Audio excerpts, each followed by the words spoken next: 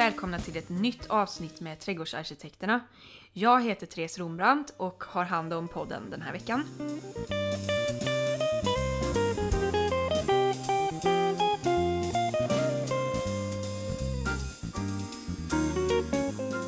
Jag hoppas att ni har det trevligt ute i era trädgårdar, alla kära lyssnare.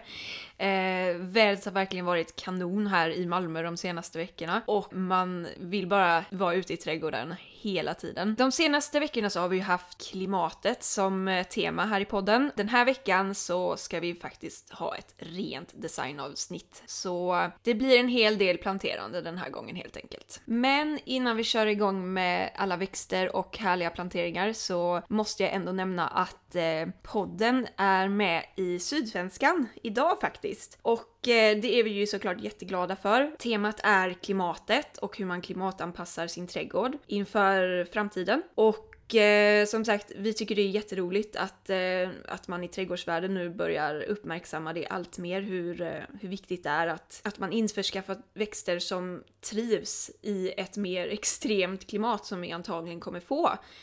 Och det är just det handlar om i den artikeln. Och sen är det också roligt att allt fler börjar bli uppmärksamma på hur viktigt det är att gynna insekterna. Det är ju någonting vi pratar om väldigt ofta i podden också. Just den här biologiska mångfalden och hur viktigt det är att man har växter som gynnar just både humlor och bin och fjärilar. Dessutom är ju många uppmärksamma på att insekterna behöver någonstans att ta vägen och då fyller ju de här insektshotellen det behovet som man ser ofta idag ute i olika trädgårdsbutiker. Och det är ju jättepositivt att något sånt kan göra folk ännu mer uppmärksamma på något som allvarligt som att insekterna håller på att försvinna. Jag jobbar ju själv på plantskola och där får man ju ofta frågor om växter som insekterna gillar. Och många har det som en gå bort present att köpa både ett insektshotell och någon växt som lockar till sig bin eller fjärilar. Och det är ju också jätteroligt att kunna hjälpa till med det och något som vi ofta tipsar ju om det är ju till exempel fjärilsbuske eller så kallad, den är ju egentligen heter den syrenbudleja ju eftersom den lockar till sig så mycket fjärilar och att den är jättepopulär idag bland trädgårdsälskare. Och det roliga är att den finns i väldigt många färger och allt från rosa, lila, vitt och till gult och rött. Så att den är en riktigt fin buske och den blir riktigt hög. Högre upp i landet så fryser den lätt ner. Så att på våren så är det ju bra att klippa ner den ordentligt så kommer den upp direkt i princip. Den växer otroligt starkt och den är jättetrevlig. Och man får den att överleva i trädgården på vintern.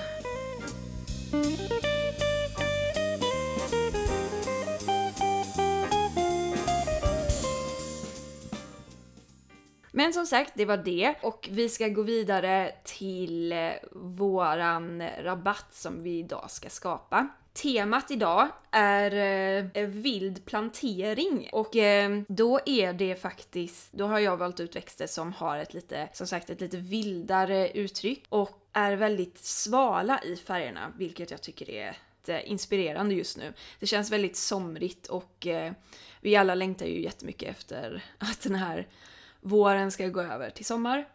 När jag hämtade inspiration till den här rabatten så tog jag fasta på färgerna faktiskt ganska mycket. Blomningen skulle vara i vitt, lime och i gult faktiskt. Gult är ju en väldigt populär färg hos insekter. Så humlor och sånt tycker väldigt om. Tyvärr är det ofta så att vi människor är inte sådär jätteförtjusta i gult. Men eftersom det här är så bra för växterna så tänkte jag att det här ska bli en rabatt som är både vacker och insektsgynnande. Och om vi börjar med blomningen så har jag som första blomma valt strålrudbeckian goldsturm.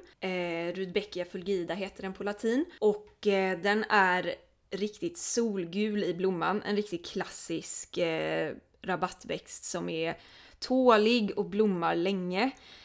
Och är väldigt omtyckt av insekterna. Och Den blommar från juli till september och blir ungefär 70 cm hög.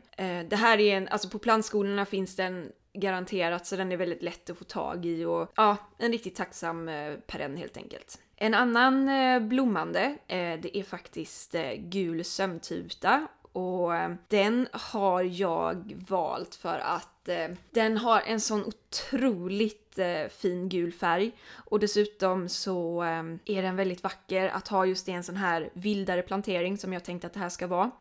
Och den får gärna liksom sås lite hur som helst i rabatten menar jag. Så att det blir det här just lite oregelbundna och att den får dyka upp lite där den liksom vill själv helt enkelt. Väldigt vacker är den och väldigt söt skulle jag säga att den är. Och den blir inte jättehög, den är mellanhöjd på den så den är inte lika hög som rudbeckian. Också en växt som insekterna tycker om.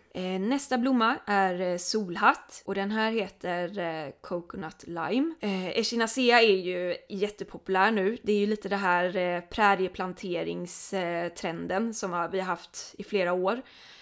Och det är ju många som känner till just den här sorterna Magnus som är vit och sen har vi de här mer cerisa och lite rödaktiga sorterna. Men den här coconut lime, den är lite speciell i utseendet. Den är både vit och limefärgad och har en lite speciell form kan man säga. Det är inte riktigt den här vanliga utseendet som solhatten brukar ha.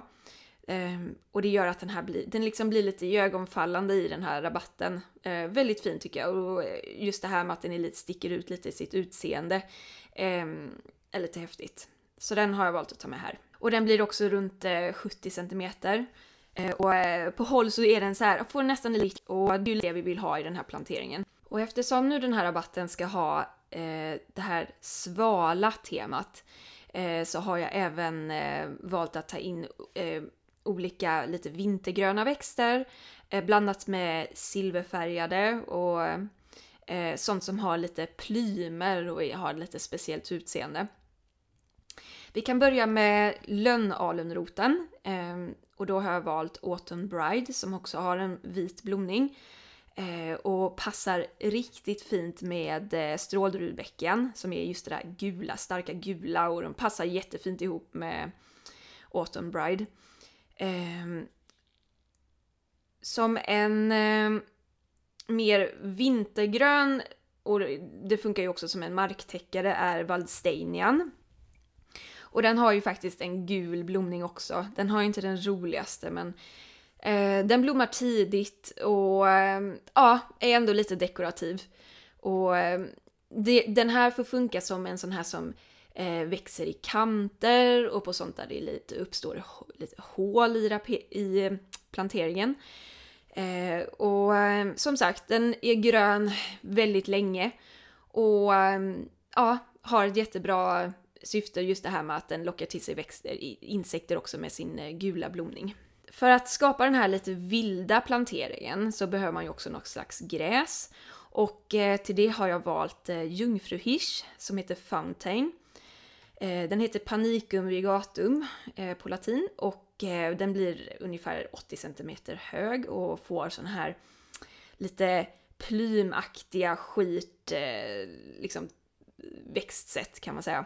Och den blir också väldigt fin till just det här lite mer, de här lite stelare perennerna, och den mjukar upp planteringen lite. Jag är inte sådär jätteförtjust i gräs annars, men det fyller bra syfte i såna här planteringar tycker jag. Sen har jag även valt att ta med kransveronika, och då är det sorten Diana. Den blir 120 cm och den får också vita plymer och är väldigt dekorativ. Passar jättefint med det gula och det här lite silvriga som kommer. Kransveronikan fyller ju lite det här syftet med att rabatten får lite höjdskillnader eftersom den blir en av de högre.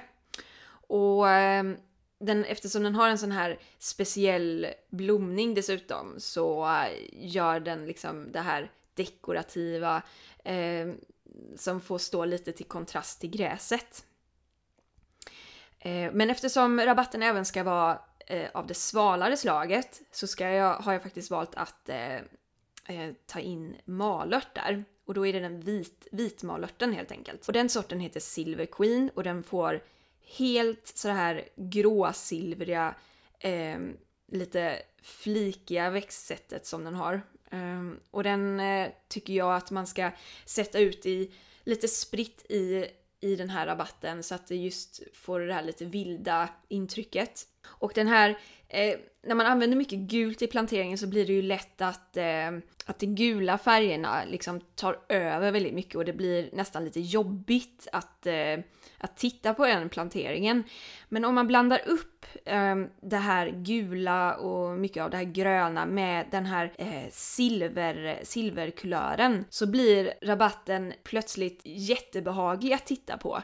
Det är både de här starka färgerna och de här väldigt ljusa, svala och milda kulören med det här silvriga helt enkelt. Och det gör att hela rabatten känns väldigt balanserad och det är det jag fastnar för lite just när jag valde de här växterna. Det silvriga känns ju också lite medelhavsaktigt och det leder ju en också just till den här somriga känslan som man får av rabatten. Malörten är dessutom otroligt torktålig och absolut en väldigt bra växt inför en sommar som kanske blir väldigt torr utan regn.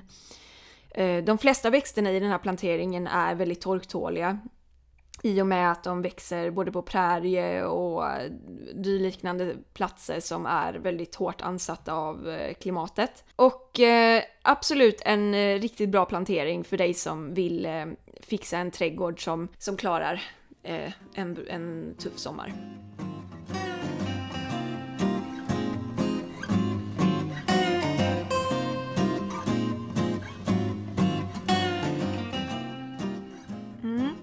Det var det jag hade med mina växter för den här veckan.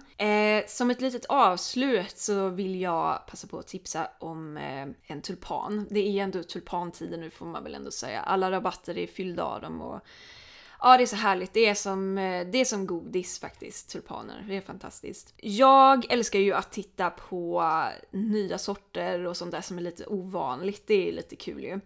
Och jag kan tipsa därför om en tulpansort som är hyfsat ny. Den heter Kairo och är terrakotta / sandfärgad i sin blomning.